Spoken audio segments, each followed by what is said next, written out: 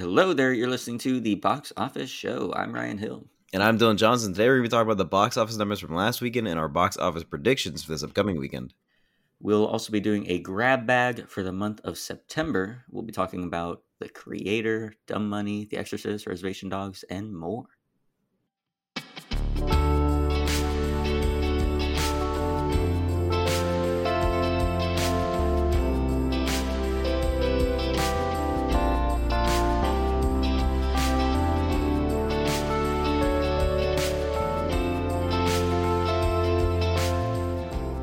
Start out the news. There is a lawsuit that Netflix is facing dealing with Zack Snyder's Rebel Moon. So a tabletop RPG game maker called Evil Genius Games, which does a lot of turning movie franchises into those tabletop RPGs. They are alleging that Netflix stole their world building work and did not compensate them properly. They're saying that when they got the script and everything to help create the game, there was no detail. The alien races weren't named. They had no cultural elements about them. And so the game makers had to create it all themselves, made a whole world Bible, gave it to Netflix to help them out. And then Netflix decided to say that they had breached the contract by sharing these materials elsewhere and then tried to stop the game from coming out, but still wanted to keep the world Bible for themselves. So yeah, those are the details of the lawsuit. What do you think about that? Because I think it's pretty it's sad but plausible that the Rebel Moon just had no depth to the world building at all, so this company had to come in and like fill it all out. Yeah, it's really sad. So yeah, that makes me really sad. I think it's the idea of like there's a big office at like the headquarters of Netflix on the top floor, and Ted Sarandos is sitting at like a big oak desk. He's got like this tabletop RPG world Bible, and he's flipping through it page to page, and he's like, "My God, this is genius. We gotta steal this. We gotta make money on this somehow."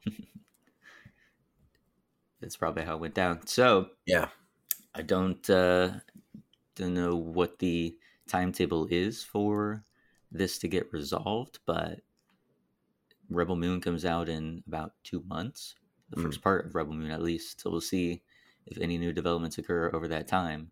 But yeah, Zack Snyder, once again, projects that he's attached to just having controversy all the time. Poor man, just needs to make a movie, man. He just wants to make real. a movie.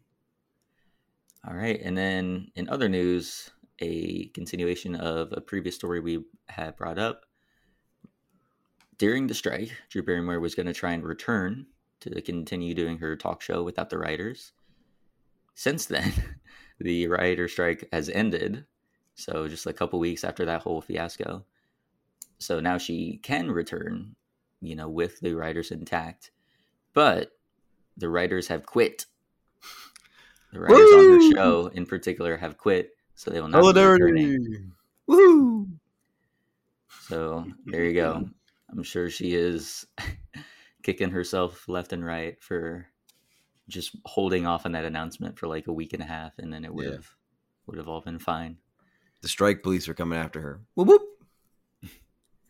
You're doing the whoop whoop thing a lot now. What the heck? I think it's really funny. I do it a lot of work with my coworker Nick. Shout out to him, I guess. Yeah. All right, the box office breakdown for September 29th to October 1st. In first place, Paw Patrol, the mighty movie, can't be stopped. It had 22 million in its opening. Insane. After that was Saw X with 18.3 million. The Creator, the third film debuting, came in third place with 14 million, which is right around where we thought it would end up.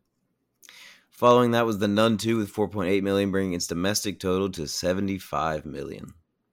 The Blind, 4.3 million. A Haunting in Venice, 3.6 million.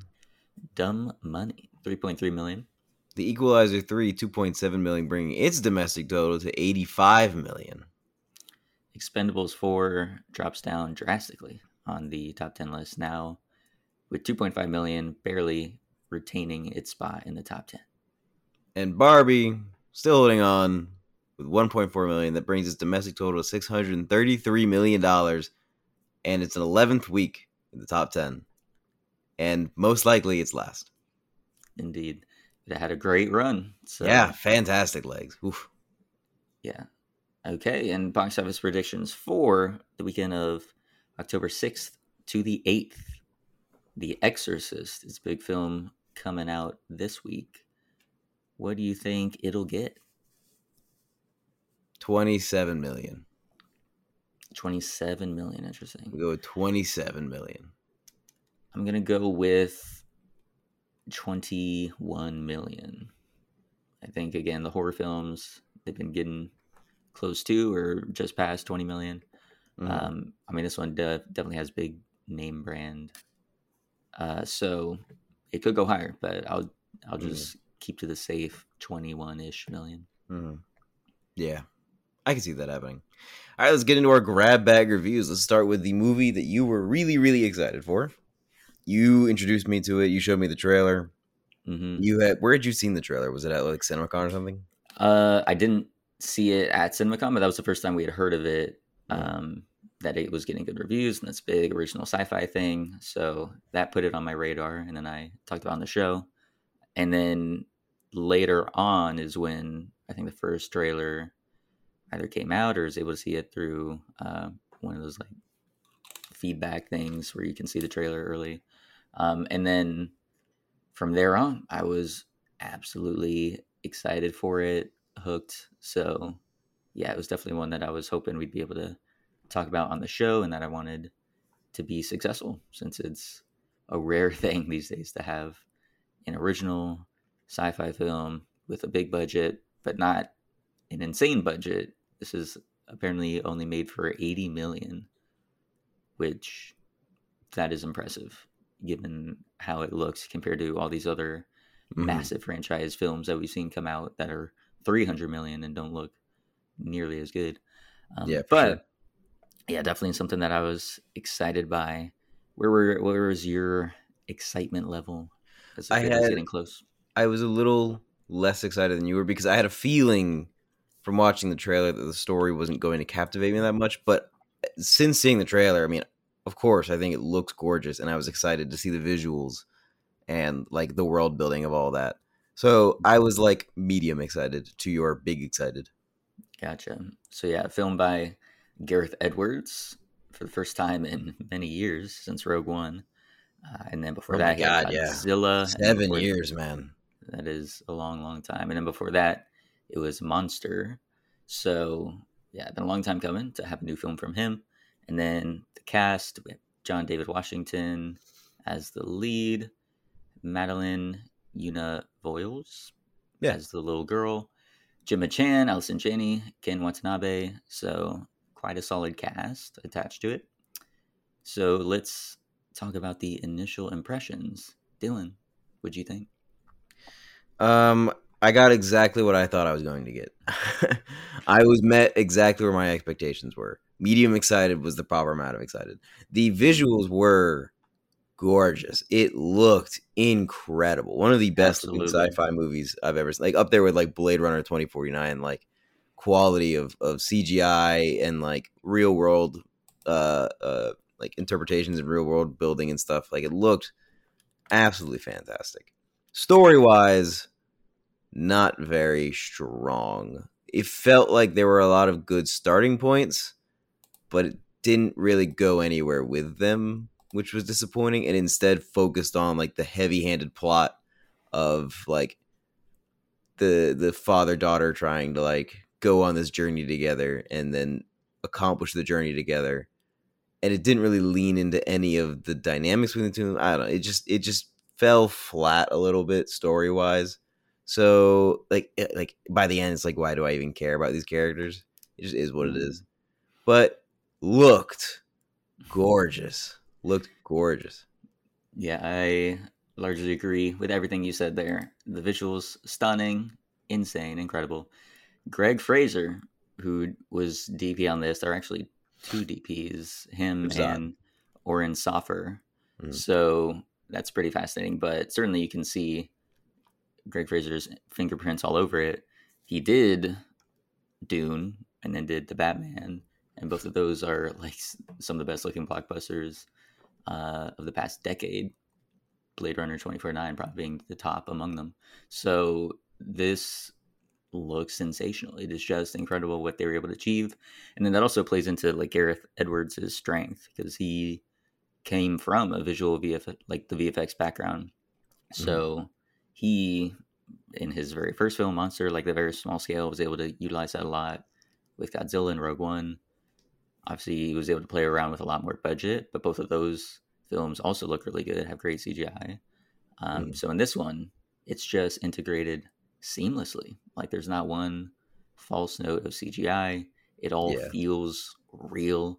It all feels grounded. Those somehow, robots look incredible. Like you're seeing those robots, you know that can't possibly exist, but it just looks so real. Like it was incredible they were able to pull that off, and consistently, because there were many of those robot simulants that were throughout the film, and every single time it looked great. Like the hole in the back of their head, and it's like moving half the time when they're thinking or speaking. Like it was amazing to see that. So I agree with you there. Visuals, I think everyone can say that was a big positive, extremely well executed. The story, the characters, the themes, the story, all of that, was not not living up to the great expectations of it being like this new seminal piece of sci-fi in the 21st century, which is sad because I would have loved it to be able to stick the landing on all those aspects, but it's hard when you make a movie where the central like theme of what you're supposed to be talking about has already been done and done perfectly. Like Blade Runner, the original Blade Runner, the themes that they're trying to talk about of like, are these AI robots people? Like if it is still programming, but they believe that their emotions are real, are they real emotions? That whole concept was done perfectly in the original Blade Runner, and then again in Blade Runner 2049. Yeah. And so to make a movie where you just do it worse, unforgivable. You had the blueprints right there. Like it had already been done perfectly. Like you knew what to do, and it just, I don't know. It didn't talk enough about the philosophical implications of like, do AI feel things? They have like the bits where the soldiers are like, it's not real, man. They're just programming. And then like, that's the only mention of it. And then they have parts where they just have robots who have faces and you emotionally connect with them. And you see the guy whose wife gets blown up and he's crying over her, even though she was just a robot. And then you feel attached to the kid who's also just a robot. And it's like, yeah, but also, nah. Like you're not landing the ship here, you know? Yeah, I agree with that. That's the other thing too, is like it's original sci-fi, but also so much of it is derived from things we've seen in other works. The most clear example of that is like the whole father-daughter connection. Yeah. Like the Papa Bear having to protect the little cub. Like it's The Last of Us. Last of Us, we've seen that, but before that, I mean, it's happened plenty of times. The Road, we've seen Mandalorian as another example recently. The first Walking Dead game, the Telltale game, if you remember that, also had that exact sort of formula. It's a great formula. Like there's a reason why it keeps A Quiet Place like, too. True. So these things happen again and again because they're effective. They work. But the issue is when we've had so many popular and well executed versions of it so recently, if you're not able to at least match that or provide a new spin on it, exactly, which they could have done with the AI thing, that would have been a compelling way to do a bit of a spin on it, but they didn't really go for that. So that was another thing holding it back, is the sense of a lot of this stuff is familiar, but they're not actually executing it in a way that is satisfying enough or fascinating enough. So because like the groundwork was there, everything was done to like build this great movie, and it just didn't stick the landing. Like it could have been something absolutely mind-blowing and incredible if they had just done a little more character work. Yeah, if they had just done a little more character work, it would have been maybe the best movie of the year. Like if they had like landed that emotional climax at the end of the movie where, well, we're just getting to spoilers. They had landed that emotional climax at the end of the movie where she leaves the ship and Joshua blows up on it. Like, dude, it could have been the best movie of the year. And they Yeah, just didn't build up enough to really stick that landing. That sucks. for sure. So yeah, visually, it'll definitely, I think, remain one of the most beautiful films of the year. But yeah, For sure. the fact of the script was lacking, and then other elements too. We'll talk about performances and stuff like that. But yeah, it's unfortunate because it did have that foundation. It just wasn't able to build on top of it in the best way. And it was also very timely of a story, right? With AI being such a big talking point as of late. Um, and so I think the fact that, yeah, it doesn't even dive into any of the philosophical implications of AI, and are these people, should they be treated as people? How can we determine that? They never really go into that at all. They don't try to interrogate that question. It's just sort of a given that you're on the side of these AI because they have the human faces and we're Mhm. going to connect with that. But they don't really, I think, present any argument to be like, oh, they should be looked Yeah. at as humans, or at least just a conflict among any of the characters of like, because yeah, even the protagonist, John Dave Washington, I'm Yeah. just going to call all of his characters the The protagonist now protagonist. after Tenet. Yeah. But yeah, he doesn't even have really, like, he doesn't bring that up once. Like, he doesn't ever seem to care whether or not these people are like, should be considered people, like human beings or not. Yeah. And so it's like, that's an That is a easy big thing that problem. you could have them start with the belief of these are not people. They can't be treated as people. I can't care for them. And then over the course of him building that relationship with a little girl, then Mhm. he changes his belief and he's like, oh, these are real people. And they Mhm. have like the capacity for humanity, both the good things and the bad things. Like having just some nuance there, I think would have been helpful in Yeah. any sort of major change in his like worldview, especially towards the AI. But they just didn't really do that at all. Yeah.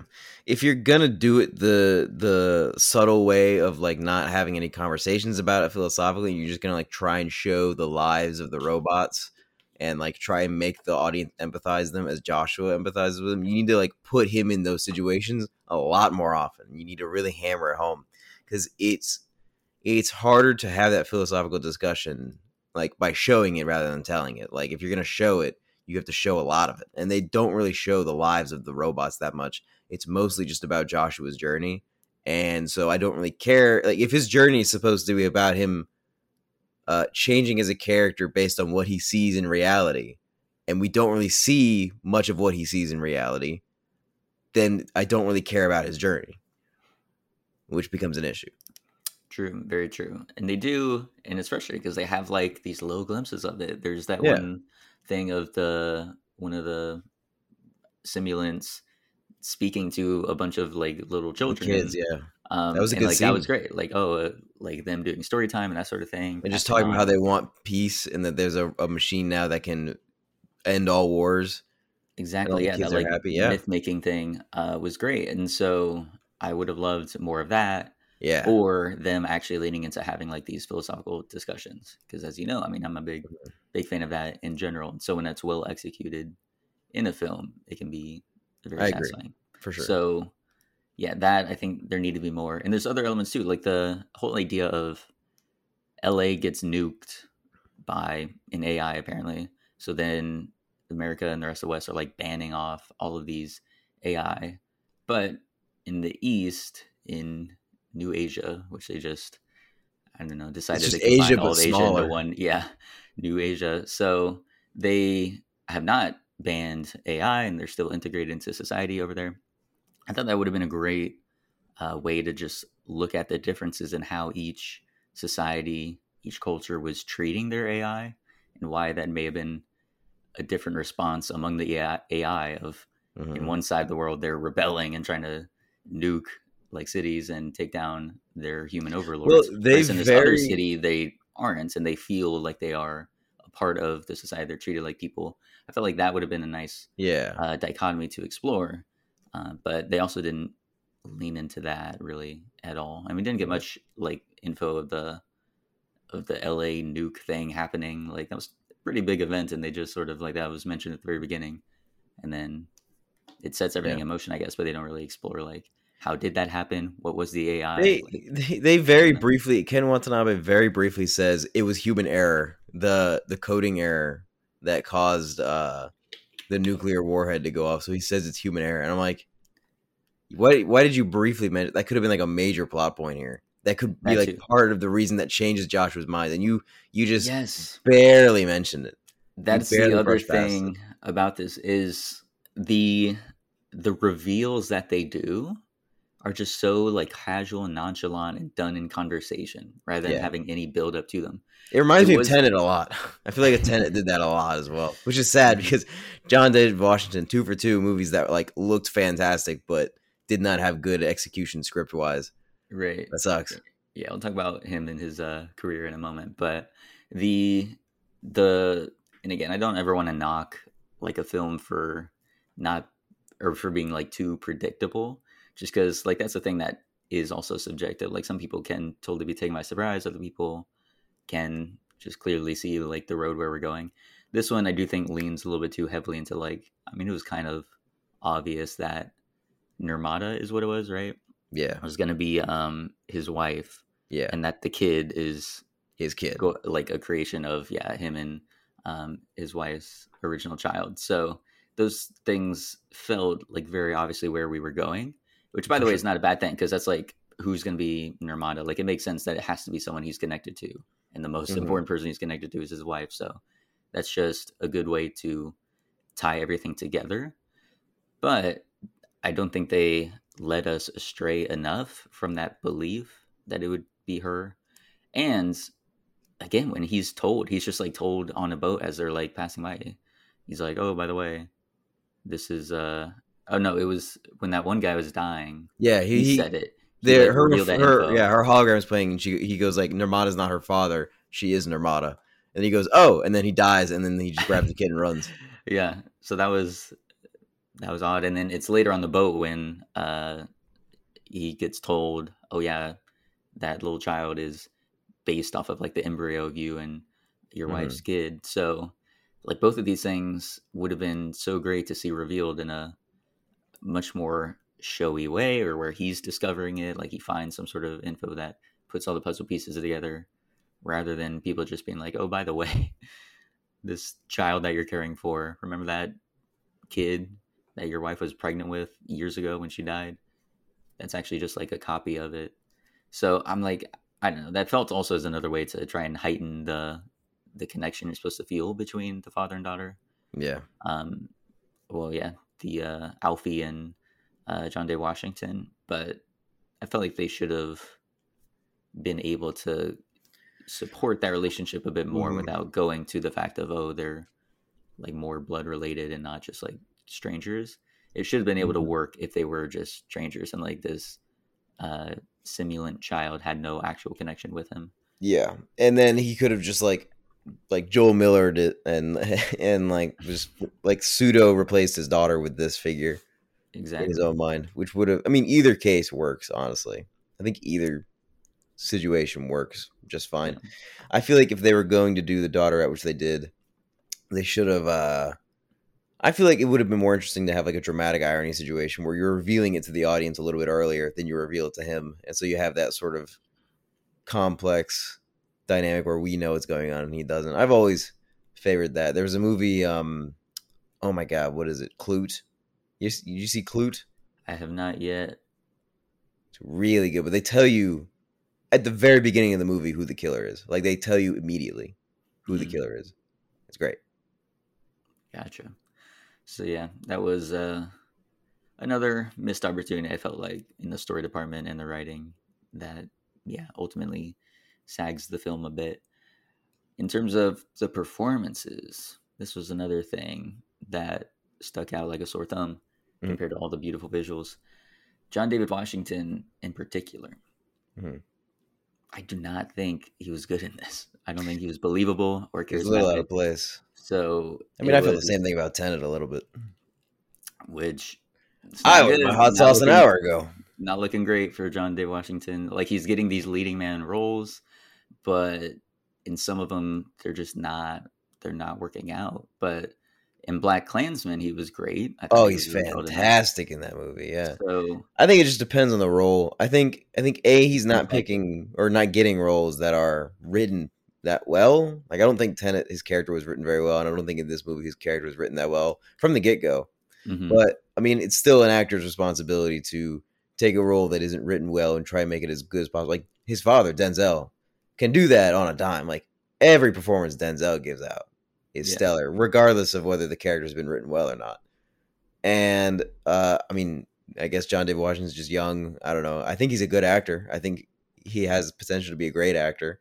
I just think he is getting like hammered down with sort of poorly written roles and maybe not just performing it excellently. It just felt like all the dialogue in this movie was so it was either like too exposition-y or too cheesy. Like very, very cheesy, jokey dialogue that wasn't actually that funny, or like very That's true. long bouts of exposition that I don't care about.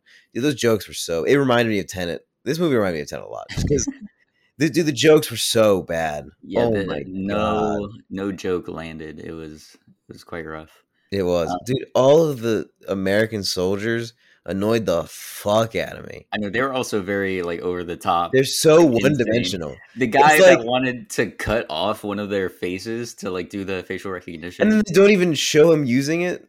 Well, that's true, but it's like he also could have just moved the body and like put the Yeah, face in front of it. Like, why is he saying, "Oh yeah, I'm gonna cut his face off"?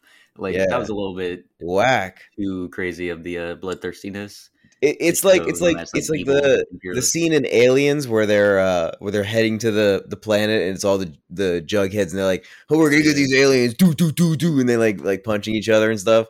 But then you see them like go there and they experience it and it's like horrifying, and then you but have yeah, character that's development out of also that. it's But in great this because movie, of it's just the jugheads like hitting their heads, and then they're like, "We're in war, yeah, woo, soldiers," and then they just die, and then or have exactly. zero character development. Part of the like why that works in Aliens is, as you said, like that dramatic irony of we know, as does Ripley, that these aliens are going to absolutely destroy these people, and they're Mhm. not aware to that fact. They're not taking it seriously. They're thinking they can just go in and be all macho and blow it all down, burn it all down. But Yeah.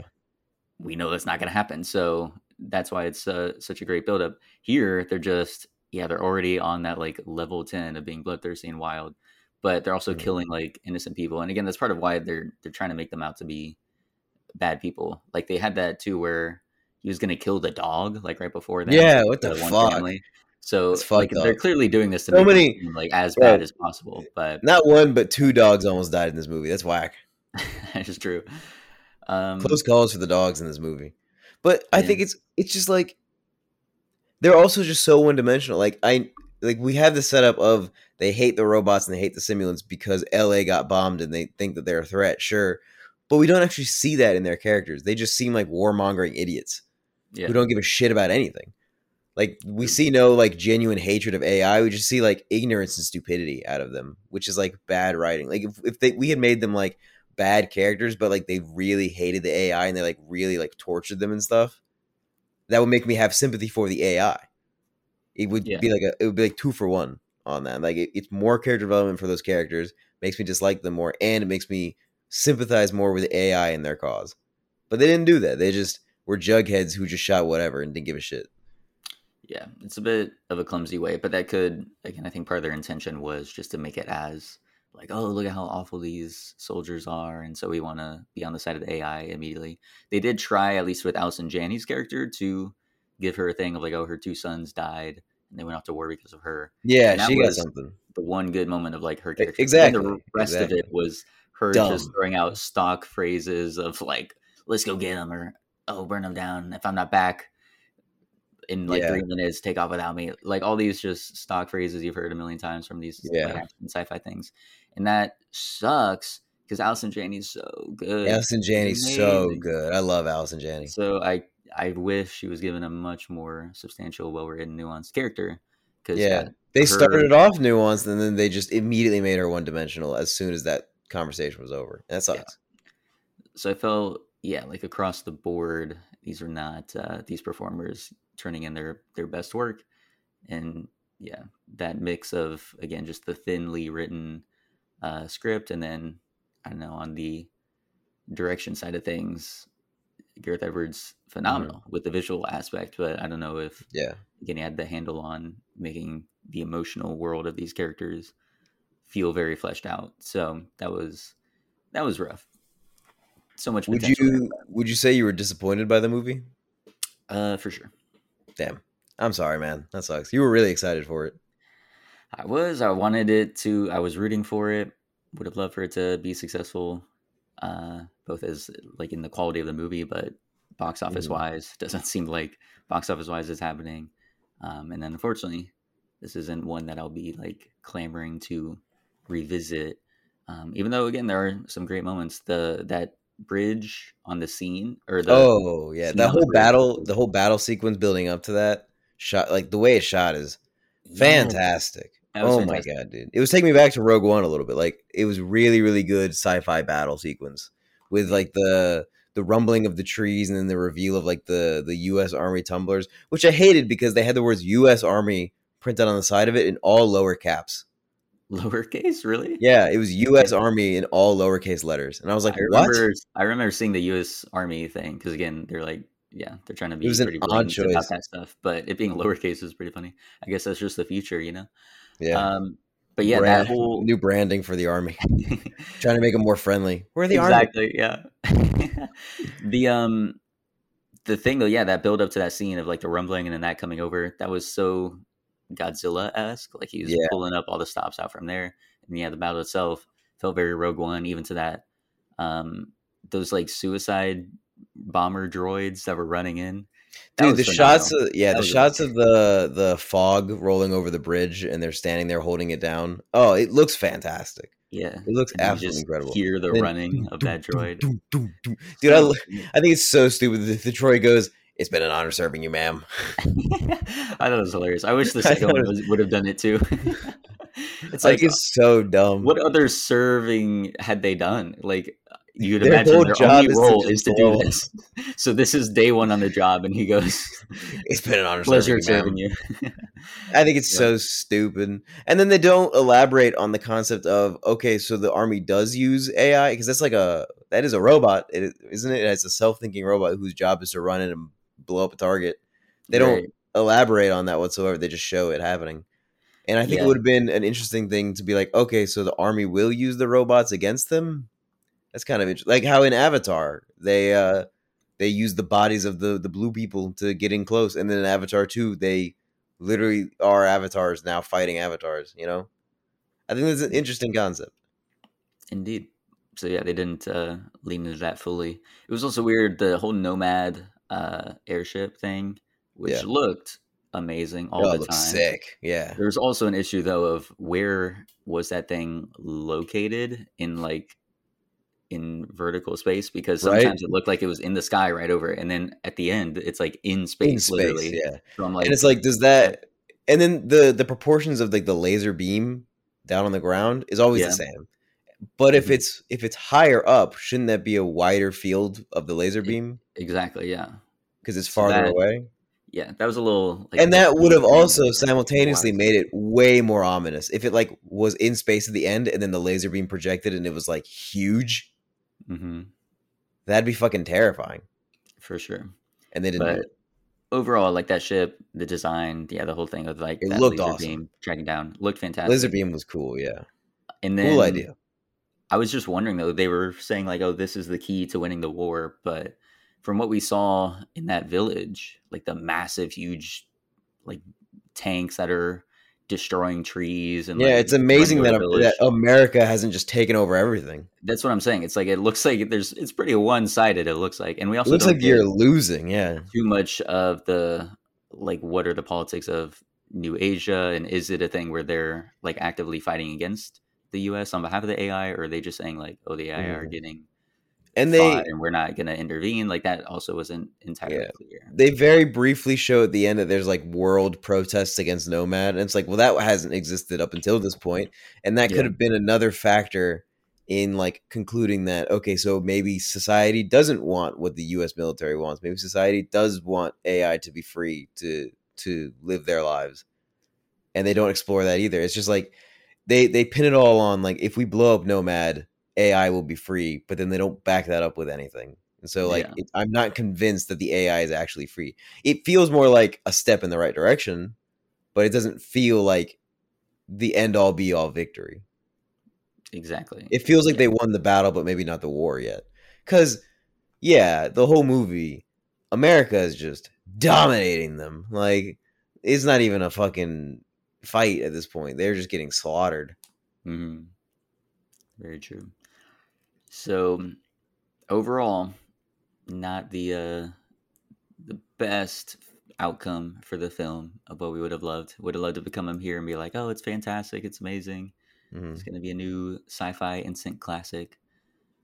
Nah. But still think it's worth checking out For the visuals to go alone, see yeah, just watch it for that once. for sure. For Yeah, those visuals are incredible. Dude, the shot of when they're in the temple at the end with the wife and Nomad is coming in and it's the shot of Nomad in the sky and there's a robot standing on a mountaintop looking at it and the robot's wearing like traditional Nepalese like traditional Nepalese like religious gear. Oh my yeah, god.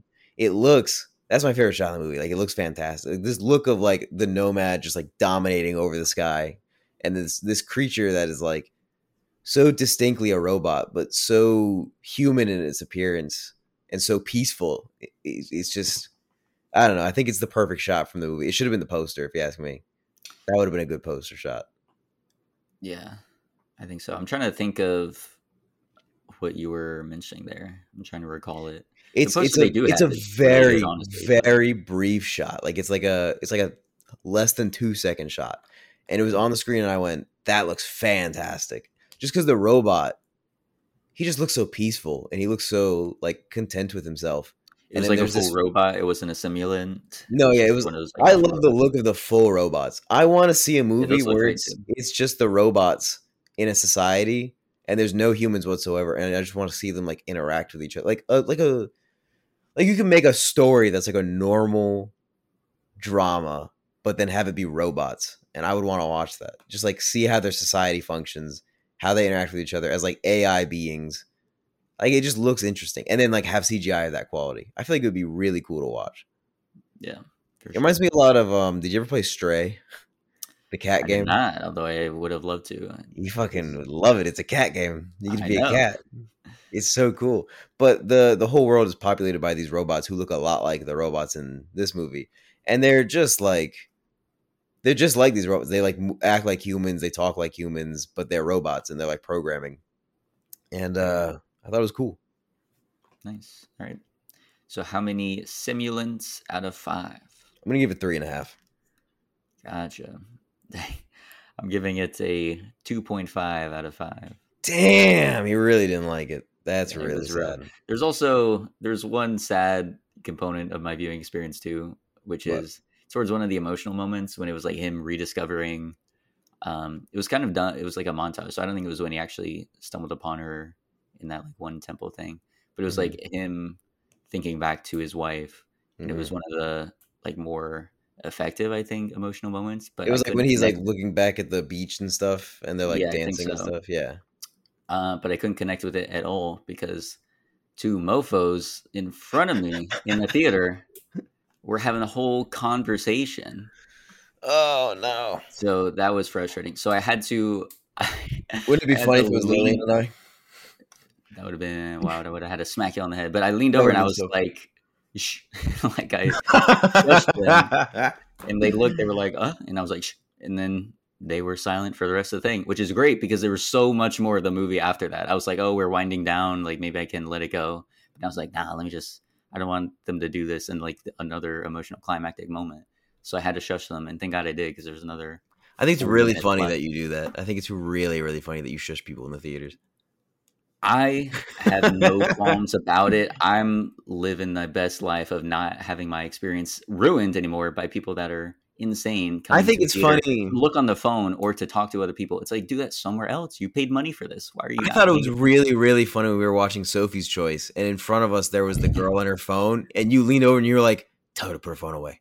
Tell her to put her phone away." And I was like, "I'm not gonna do that." And you're like, "Tell her to put her phone away."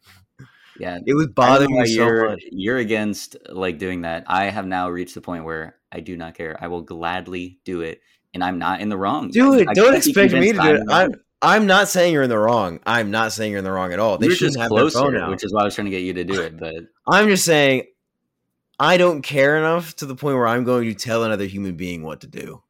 well, I do. If people aren't doing what they're supposed to be doing, and very clearly so, then I will gladly correct that to preserve the experience for me and everyone else in the theater.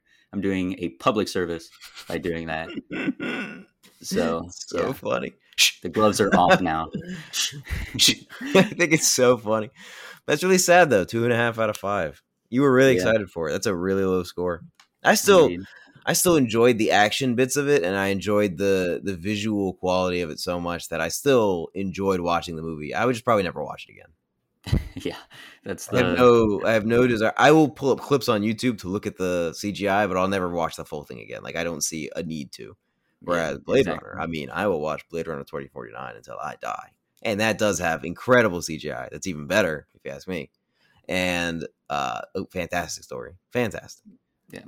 The only thing this movie has on Blade Runner 2049 is that the robots look so much better. The robots look incredible. They do. They're really well done. Yeah. All right, let's move on to The Exorcist, which I, of course, did not see because it's you don't like scary movies. a spooky movie. But Have you seen the original No. Exorcist? You have not seen the original? no, I have not. Alright. Also, is it called The Exorcist, or is there? It's a called subtitle The to it? Exorcist Believer. Okay, thank God, because if this Yeah, man right. did his Halloween 2018 thing again, Right. I'd have been so annoyed. Can't He keep almost getting did when away they announced that it was just The Exorcist. So I remember you and I reporting on it and being like, "This fucking guy, with it. Yeah, this fucking guy is doing it again." But they added a subtitle, The Exorcist Believer, which is good. right. So the original Well, Exorcist, so you have seen it, yeah, the original Exorcist, and you love it. Yeah. The original Exorcist is one of the best movies ever made, and it could be argued, like it could be easily argued. I don't think I would make the argument, but somebody could easily make the argument that it is the best horror movie ever made, very easily. Like it is phenomenal. Watching it was incredible. That being said, the last time I watched it was not a great experience. So it was Barry's class. It was the last day of the semester of my last semester of college. It was my last class of college ever. Wow. And I wanted to show up and drop off my essay and leave. That's all I wanted to do. I did not want to sit through anything. And you know how Barry does the attendance? Mm-hmm. So he's doing the attendance at the end of the class. And he goes, "All right, we're going to watch The Exorcist and then I'll take the attendance." And I went, fuck me. Because I love getting hundreds in Barry's class because it's so easy. You just do the essay and you get the attendance. Like I didn't want to leave and get like a 95 in my last class. So I was like, fuck it, I'll stay. Why didn't you want to watch it in your last class though? It was the last class. I was tired. It was a late class. It was the 6 to 9 class. Yeah. So it was already late in the day. I was tired. I wasn't really in the mood for The Exorcist. And I think I had other stuff that I needed to take care of. And I just wanted to go home and like take care of stuff and like make dinner and whatever. And he picked the extended edition of The Exorcist, which is like 30 minutes longer than the original Exorcist. And I was like, oh my fucking God.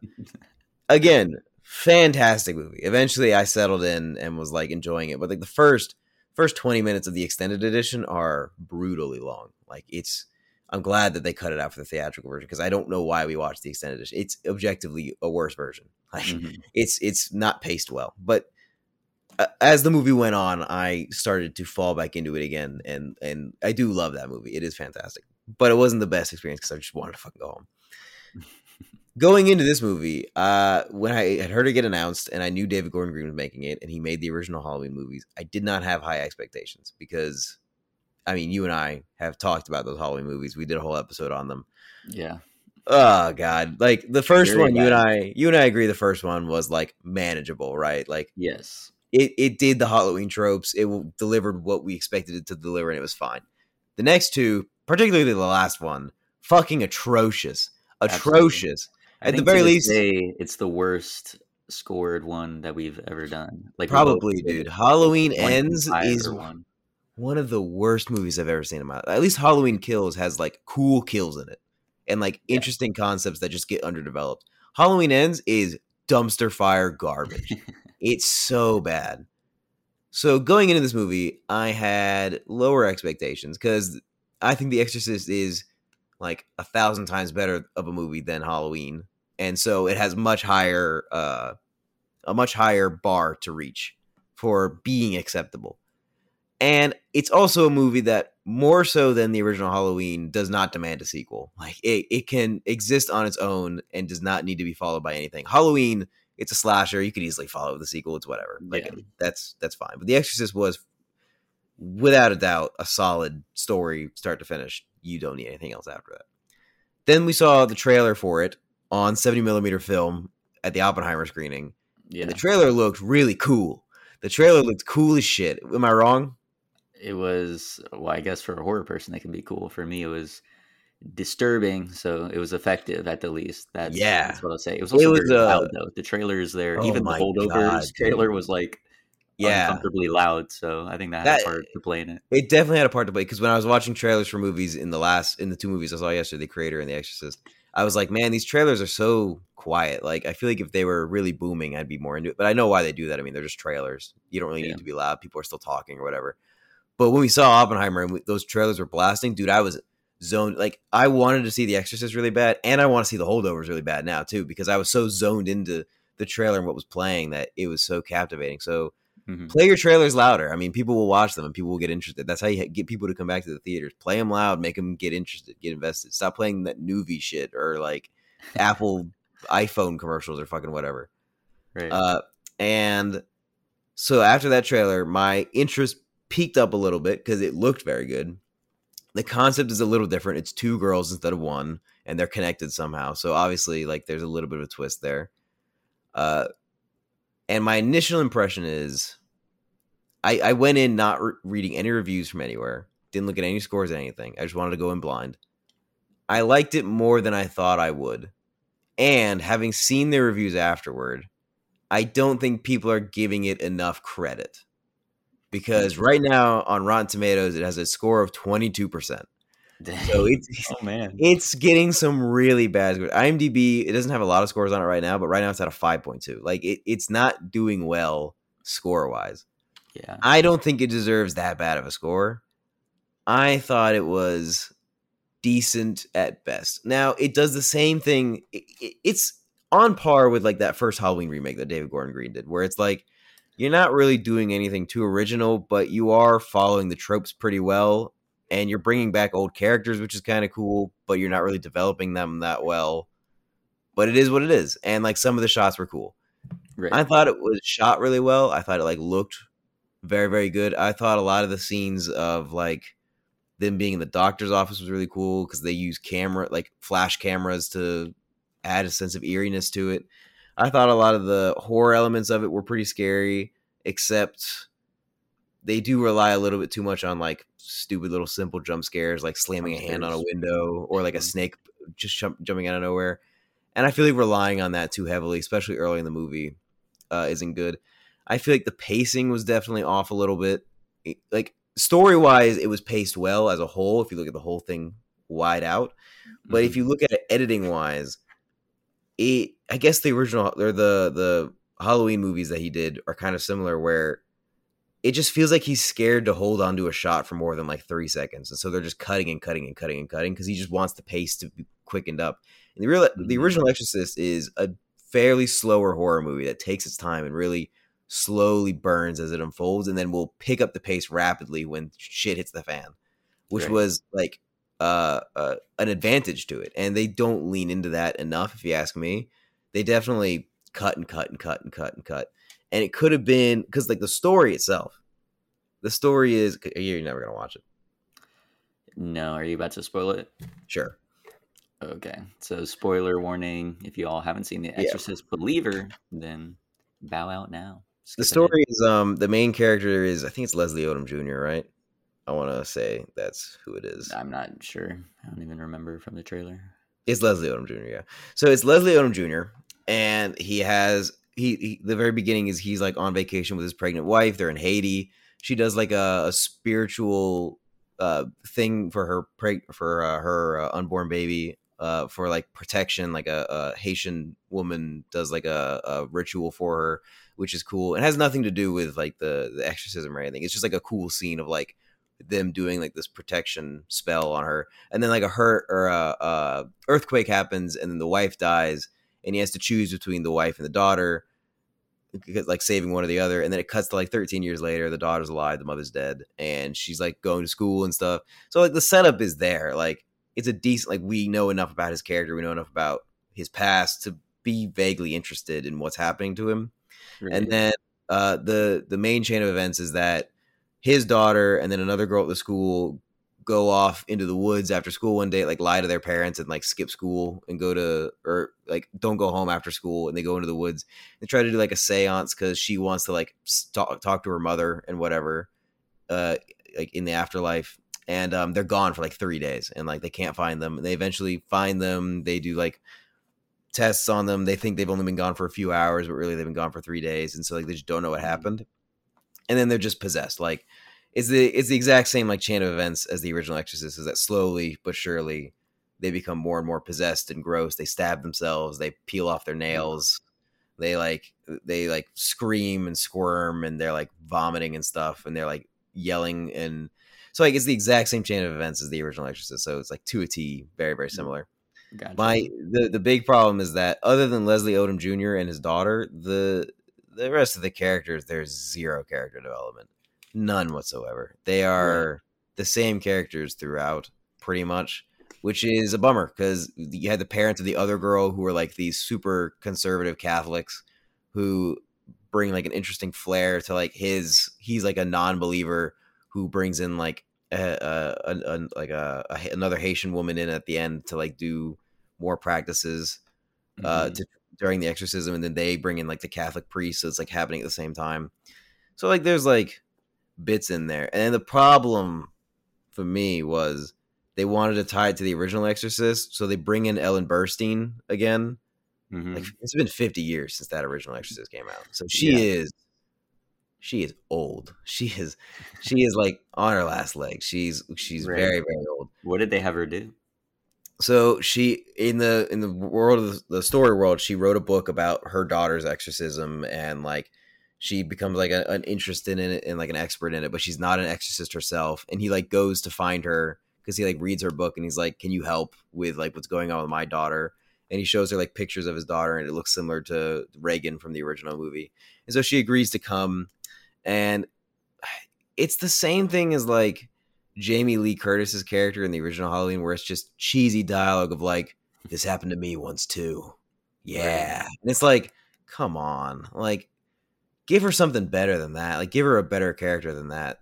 Like it would have been so much more interesting, like to bring her back and have her like be like scarred from her. Like I feel like what's her name? Jamie Lee Curtis had a bit more of an interesting character in the original Halloween. Like she was traumatized and she was like battered and whatnot.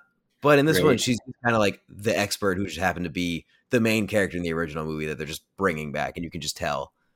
And so she goes in, she sees the other daughter or his daughter, and she's like, "This is bad. We need to get them together and do an exorcism." And then they go to see the other daughter who's getting treated at home, and they walk into the house, and she's like confronting the other daughter who isn't Leslie Odom Jr.'s daughter, and she instinctually knows somehow that it's the same demon that possessed her daughter in the original movie. Yeah, I was gonna ask that of like, is there some connection with like what the demon is and how they know? Because like when she sees Leslie Odom Jr.'s daughter, it's a really cool thing. It's because she's in like a psychiatric hospital, and she's like scratching on the wall, and like the other characters can't see it because it's on the wall where the window is, but it says Reagan, which is her daughter's name, which is just kind of like a cool thing that they put in there. And then she's like, she's talking about the other daughter, and then the Leslie Odom Jr.'s daughter's like, "She's waiting for you." And so like Ellen Burstyn walks in the room, and she's like, "I know who you are." And I'm like, dude, come on. Like you can build it up a little bit. Like, right. It could have been like a reveal, but no, like she just instinctually knows that this is the same demon that possessed her daughter. Like it could have been cool, and you didn't make it cool. So it's whatever. And then that daughter freaks out. She starts like spasming, things flying off the walls. Ellen Burstyn saying like the powers of all that are holy are compelling you, of like all gods and all holy beings are compelling you. And then the daughter like grabs a cross, and she just stabs out Ellen Burstyn's eyes. which is kind of cool. Like I'm not against it. And so Ellen Burstyn's like out for the rest of the movie, which I'm in favor of. I didn't really want her to be there for the whole movie. I wanted her to have a much smaller role. But she And didn't she got die. it. She gets stabbed in the eye. No, she's just blind for the rest of the movie. And she's like in a hospital room. So that happens. And then the movie starts to taper out a little bit because they get to the exorcist part. And it's like the lesson they learn is that the power of religion is the power of people and like being together. And so we need to like recruit a team. And so they do like a recruiting thing where they get people together to like do the exorcism. And it just feels kind of cheesy and like They do a religion in. Avengers. They get the Catholic people, they get their priest, they get the Haitian woman, they get another Catholic priest who is like a professional in exorcisms, but he's like not super interested in going in because he's advised by the archdiocese not to do it because it's dangerous and whatever. Mhm. But like they get everybody together and they put them all in a room and they start doing the exorcism. And it wasn't as cool as the original exorcism. Like that one's like, it's like 40 minutes or like 30 minutes of the movie at the end. And it's just so cool. Like everything that's part of it. It's very intense and it's very long and it's very repetitive and it's very interesting. And this one was like, they try to hit the notes, but it's just these girls like squirming in the chairs and they like toss water on them every once in a while and say the things and they speak in like the demon voice and they tease them a little bit, but it's like it's very drab, it's very monotone colors, it's very dull looking, it wasn't very compelling. And then the priest who was like against going in, he comes in at the last second and he's like, he starts reciting passages from the Bible to like combat against them, and he puts his hands on the daughters and he's like trying to compel the evil forces to leave them. And then the one daughter that isn't Leslie Odom Jr., she starts to like twist her neck, and then his neck starts getting twisted, and then it just fully twists around the back of his head and breaks his neck. That was kind of cool. And so he dies. And then, God, what happens next? And then the demons reveal that Leslie Odom Jr. in Haiti in the beginning opening sequence, when he was given the choice between his daughter and his wife, he chose his wife, but she just ended up dying on the table, and they were able to save the daughter. So like they reveal that the choice he made was to save his wife and not his daughter. And so like his daughter's like, you never wanted me, like things like that. And then the demons offer a choice, and they're like, you have to choose which one daughter lives, one daughter dies. Which, I mean, I could see it coming from a mile away that they were going to do that. Right. But honestly, it's kind of cool. I thought it was kind of like a neat twist to do, like you have to choose. But then they just keep doing the exorcism. They refuse to choose. And then it goes on too long and it becomes too terrible. And then the father of the other daughter freaks out and he chooses his daughter. He goes, Catherine, I choose you. And then like the daughters go, ah. And then Leslie Odom Jr.'s daughter like floats in the air and then she dies for a second.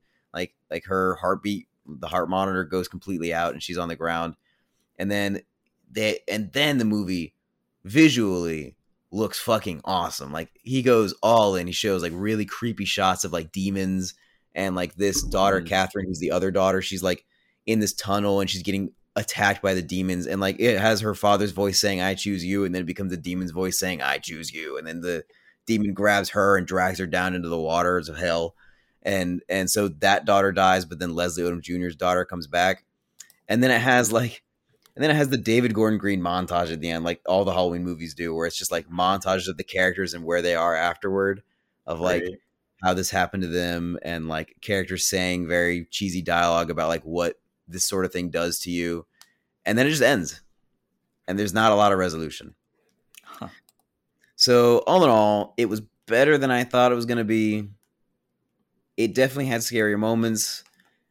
It fell into a trap that a lot of more modern horror movies do, which is it's too afraid not to be a horror movie at times.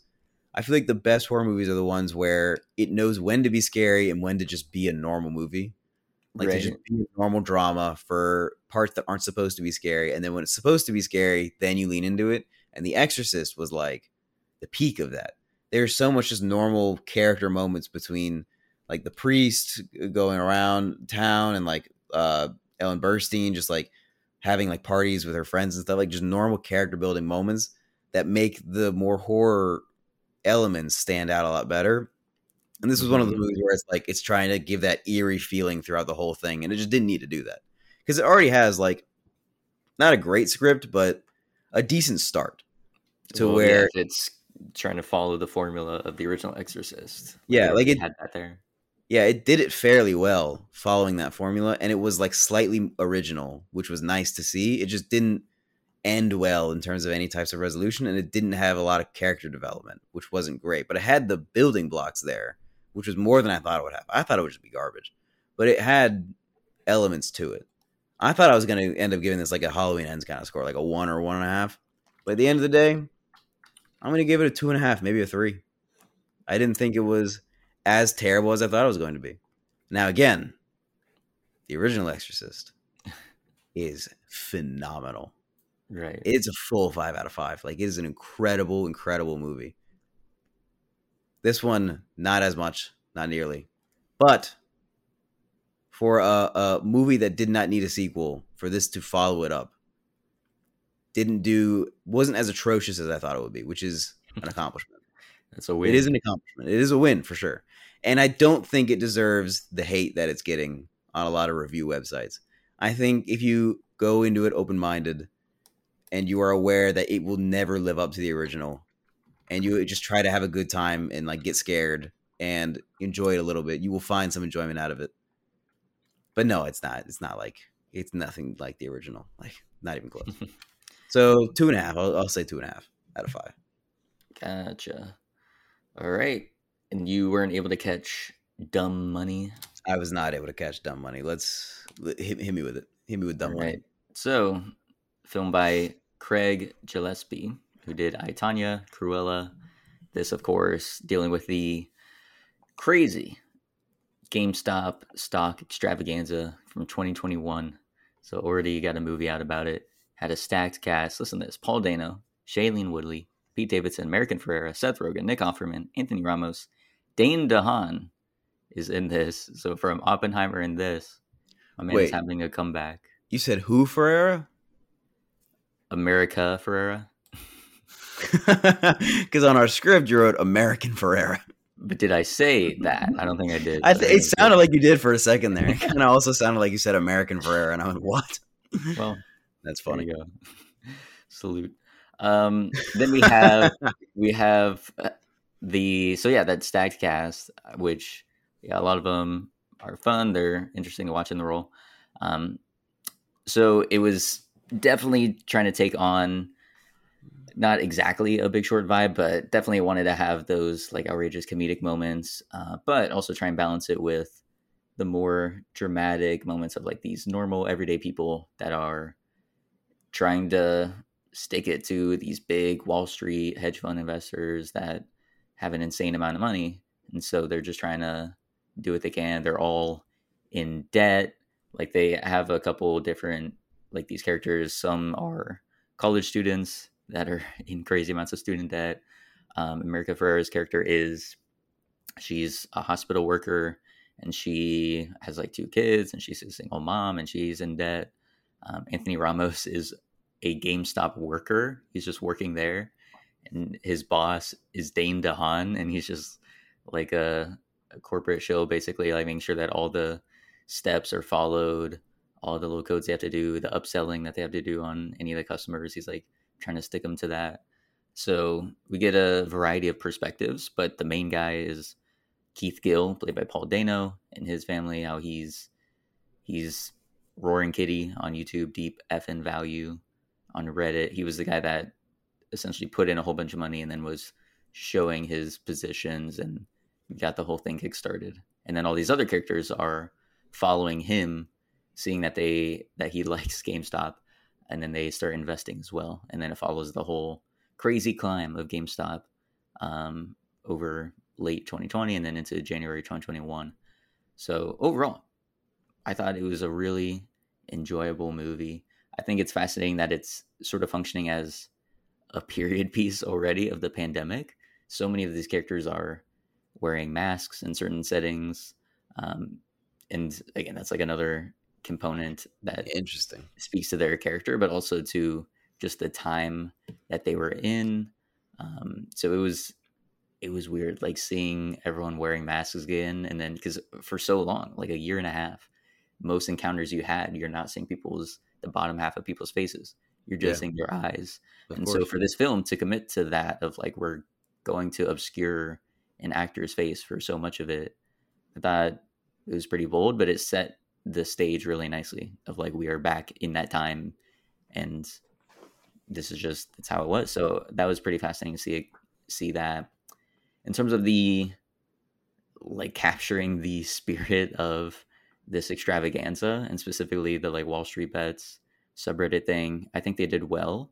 They lean a little too much on like having like newsreels and snippets of the media like commenting on it, um, Hmm. to give like the exposition of where we're at. I feel like that was a little overplayed, but I thought the moments where they would showcase like the different social media posts or again like the Reddit posts of these people reacting to what was going on, I thought that part was done well because they're trying to showcase like, oh, this organic online movement that was coming up, and it being just a bunch of people that again, did you ever like when it was going on? Did you ever go to the Wall Street Bets subreddit? No, You ever actually visit that? no. It's just wild how like these people are calling themselves degenerates. They're saying things like they would call the hedge fund people gay bears, like the people that are trying to that want to short GameStop and want to see it fail. They're like saying gay bears. Um, just all the crazy lingo stuff. They would always make like cuck jokes as well of like I lost another $1,000. My wife's boyfriend is gonna be mad at me or something. I love those jokes. Yeah. So That's they would so do funny. that stuff often. Yeah, so just them capturing that lingo is pretty good. It's also funny because like at uh when I worked at the writing center, people would bring in their papers, their like ENC 1101 papers where they have to do a research project, and there Mhm. were at least five that dealt with GameStop, like people coming in That's trying to look crazy. at the online community of Wall Street Bets. So it'd be like every like for a few semesters in a row, I would just see people coming in with the that thing and then seeing all the lingo again of to the moon, stonk, the diamond hands, like all this stuff. So I think they honestly did capture that part really well, and they use some like editing techniques and musical choices to accentuate the unhinged energy of that subreddit. So I think they did well on that. I think they could have explained the whole financial stuff a bit better to showcase like why this was such a crazy thing and a once in a lifetime event with the short squeeze. I don't think they really leaned into that as much as they could have because they like tried in some places to have them explain like, oh, here's how a stock works and here's how this GameStop thing is going on, but Mhm. not the most compelling sort of explanation of how the financial system works Not I've like seen The in a Big film. Short. Nah. Um, but yeah, overall, like it hits its stride, I think, in the second act when they're all like starting to invest in and it's beginning to rise and they're starting to get excited and see that this could be something and they're all like banding together. Like that feeling of it, of these like everyday normal people that are banding together against the uber wealthy elite that have all these advantages with the stock market and stuff like that. I thought that was done really well. But towards the end of the film, I thought there were missed opportunities with Mhm. the things that happened. Again, like the crazy things that happened. Not really a spoiler if anyone remembers like what happened, but like the way that the trading was halted, where people couldn't buy anymore, but they could sell. Yeah. Like that is an insane thing to happen. Like it was literally on the cusp of straight up going to the moon. It had hit nationwide. That was the other thing too, is like the way that made it seem, it was like all throughout 2020 people were paying attention to this. It really only like towards that end of January is when it hit nationwide. Like everyone and your mother was aware of GameStop now, and so everyone was like about to invest into it. So it was literally on the cusp of like, yeah, truly changing and sticking it to the Wall Street people. Mhm. um, and they didn't really lean into it, like how insane that was and how much of a just game changer it was for the people that had now invested all this money and to see it all drop away from them or escape from them because it was Yeah. rigged in that last moment. I feel like they could have mined the drama there much better and have like lower lows for the characters. Um, but yeah, overall, it was really enjoyable. I had fun with it, especially since I was able to relive some of the craziness of that time. How much money did you put into GameStop? It was one of the folks. Here's the thing. So I was looking back because I was wondering, because it was around summer of 2020 is when they started showing Keith Gill doing the like his videos on GameStop. So I went to go see when did I first invest in GameStop. Yeah. Because as you know, me and our friend Mason were already memeing that a little bit before it happened.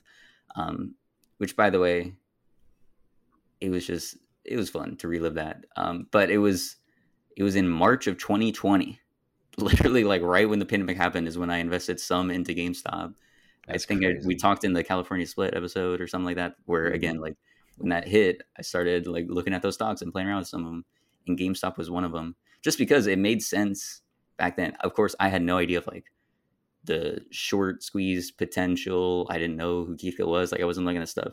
I was literally just like, it's so low right now. They're about to release the next gen consoles. It has to go up somewhat.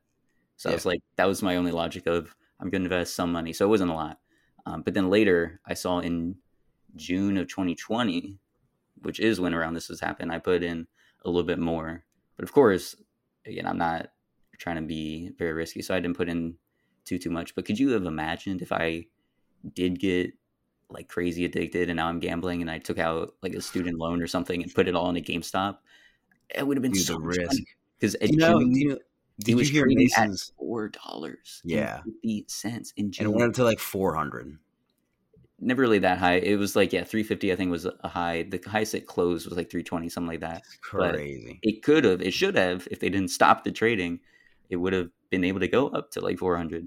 That's insane. Did you hear Mason's what his original plan was and how much money he would have made off of it if he stuck to it? Let's not mention that on the That's thing, crazy. It is crazy. Well, yeah, he was saying money. But yeah, because we were memeing it too. Of course, we had no idea that it would become the craze. I knew it would go up a little bit, and that was what I was counting on. I did not realize how it would become a sensation, all this. But the fact that I was holding on to some of these stocks for some of the GameStop shares for this whole period, and I was like looking on the subreddit just to see all the craziness going on.